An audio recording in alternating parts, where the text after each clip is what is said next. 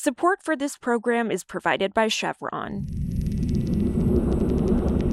I'm Annie Snyder. This is Politico Energy. It's looking more or less inevitable now that Democrats' massive social spending bill won't be quite so massive, if it passes at all.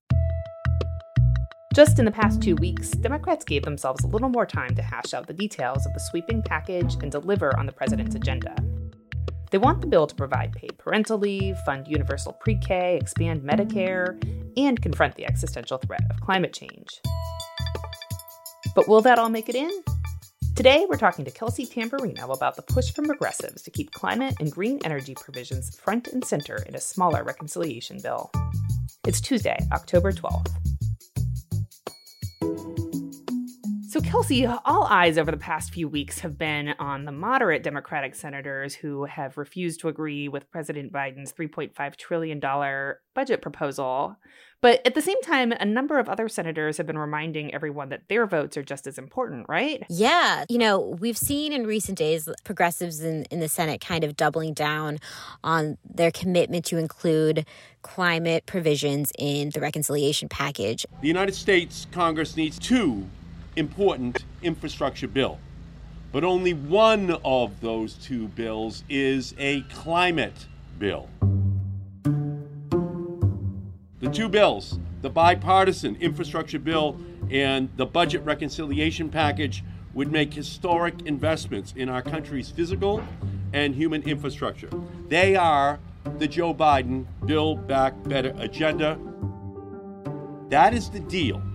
And that is the only deal that will work for our country. And I attended a press conference hosted by Senators Ron Wyden, Tina Smith, Chris Van Hollen, and then Ed Markey about this. And basically the overall message was that, no climate, no deal is what they keep repeating. Senators Wyden and Smith and Van Hollen and I said very clearly, no climate, no deal. That's their red line, that they want the reconciliation package to include a host of climate provisions, and they don't want those provisions to be left out of the package as, negotiations go forward.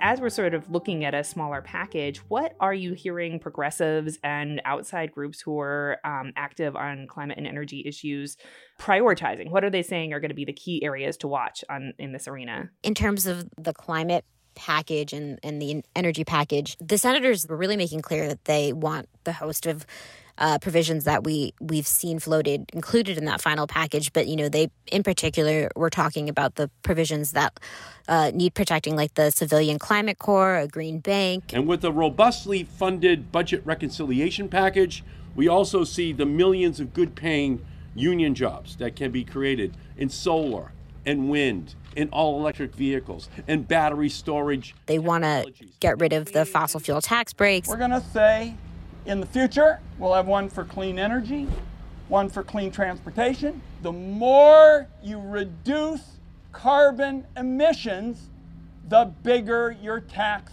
savings. The other part of this is the Clean Electricity Performance Program, and that's another area, but also the clean energy tax credits, which are really a big focus for people like Ron Wyden, but a host of, renewable energy advocates.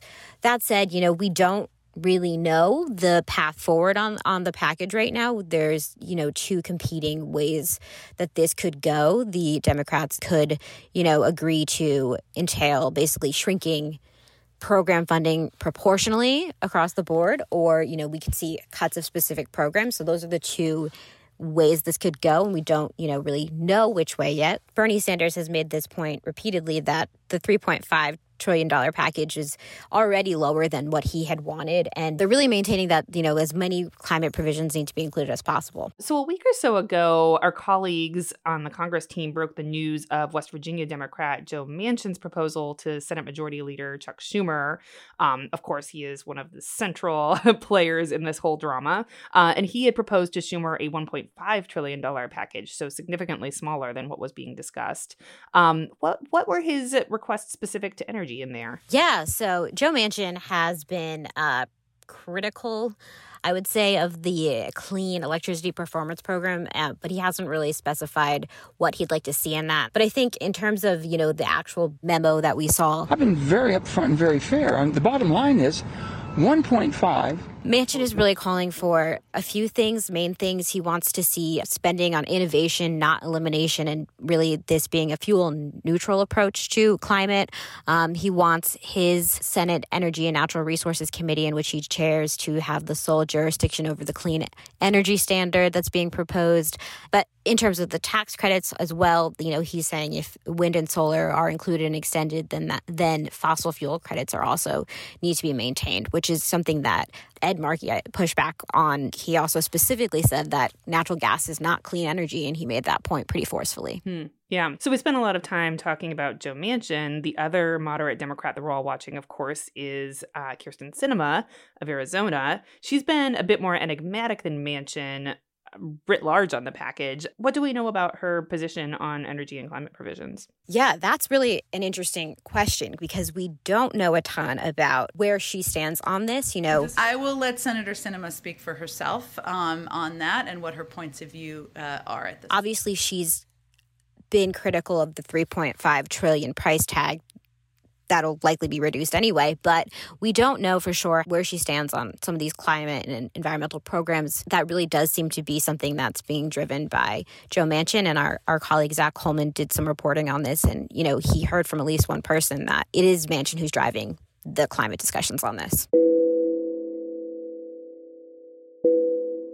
So the original assumption was that the transportation funding deadline was going to be the deadline for the reconciliation package. Obviously, that got punted.